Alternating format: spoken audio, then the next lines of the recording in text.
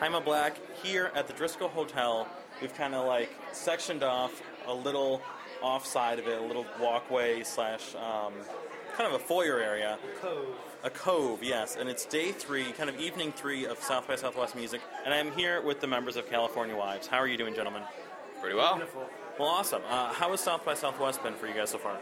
It's been pretty great. We've played some big stages, some small stages. We loved our official was great. We were at Buffalo Billiards. We played Billboard.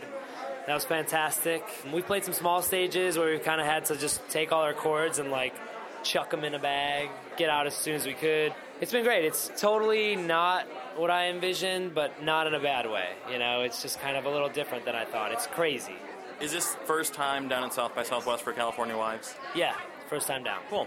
You guys are doing some impressive showcases. You're doing the Billboard one. Kind of how did that get set up? Did they reach out to you guys? Did you apply? Did the band invite you or what? I think if I remember correctly, originally we were supposed to do the one for the Columbia Records label.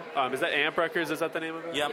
Yeah, we were talking to them about doing theirs, and we got an email from somebody who said, hey, we would really like you to do this showcase for Billboard. And we're like, Billboard, top 40. And they're like, yeah, Billboard? Yeah, Billboard.com. And so like, okay, well, we'll bump you from that one.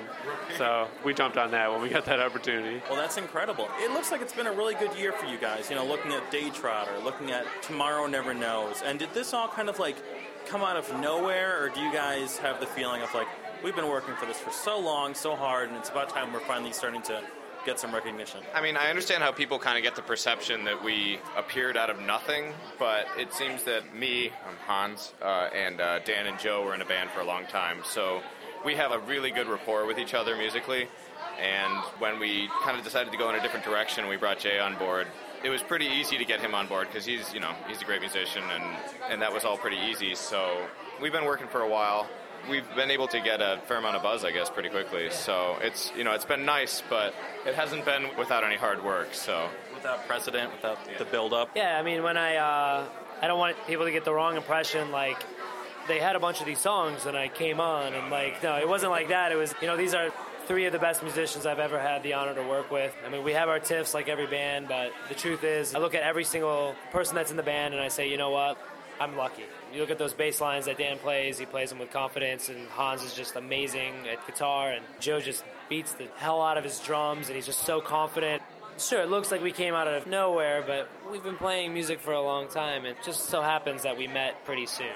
I started cello at 2.5, so I think I got them all beat. So you win the conversation is what you're saying. Yeah. Well, cool. And I saw right before South by Southwest, you guys released a new song. It's called Tokyo. If I'm correct, it's not on an album, it's not on an EP. It's just kind of like a new release that you guys just put out kind of almost in advance just of South by, or what's the story behind the song? Yeah, you're exactly right. We had planned since probably late 2010, I think, to do South by Southwest. And we were thinking we should get some new material together, get some buzz going, because, we realized that, the last thing we recorded had been out in September. And we had a bunch of songs kicking around, and, what do we think is the strongest among these? And we kind of weeded them out and picked that one, because not only is it a really great song, but I think it works really well on record. It's something that has a really strong atmosphere to it. And so that was what we decided to record specifically for this.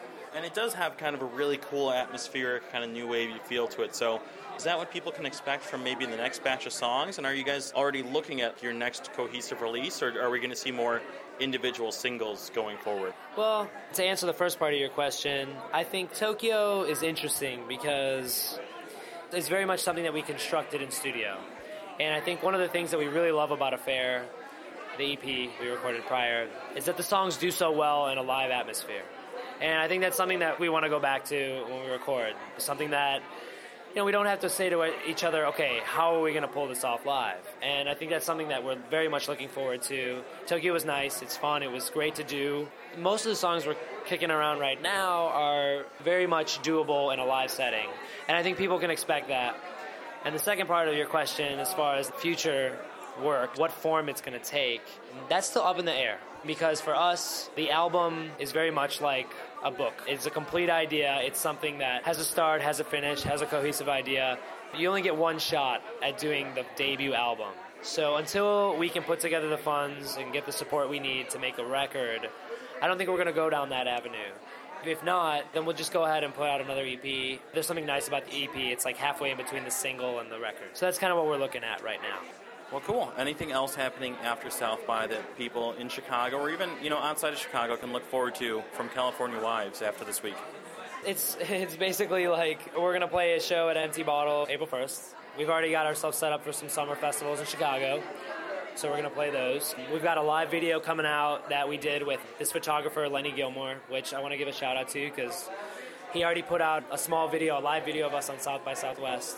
For the Red Eye. He's such a great photographer. He put a live video together. People should expect at our shows, new songs. I mean, we like to write. Dan and I we write the backbones of the songs, and we love to write. It's part of what you do when you're a musician, right? So we're just going to keep writing and see what happens. Final question, and I'm sure I'm going to get a dodgy answer here. You mentioned summer festivals in Chicago. Anything larger, anything you can't comment on, anything I can, get out of you where later you're going to give me a call and be like, fuck, no. Don't put that interview out because I mentioned that we're playing such and such. We're still waiting on confirmed set time, so all I can pretty much say is you can expect something bigger and better. All right, cool. Well, California Wives, best of luck with everything. Have a great rest of your South by Southwest, and I'm sure we'll see you over the summer at some festivals somewhere. Thank you. You're the man. Thanks a lot, man.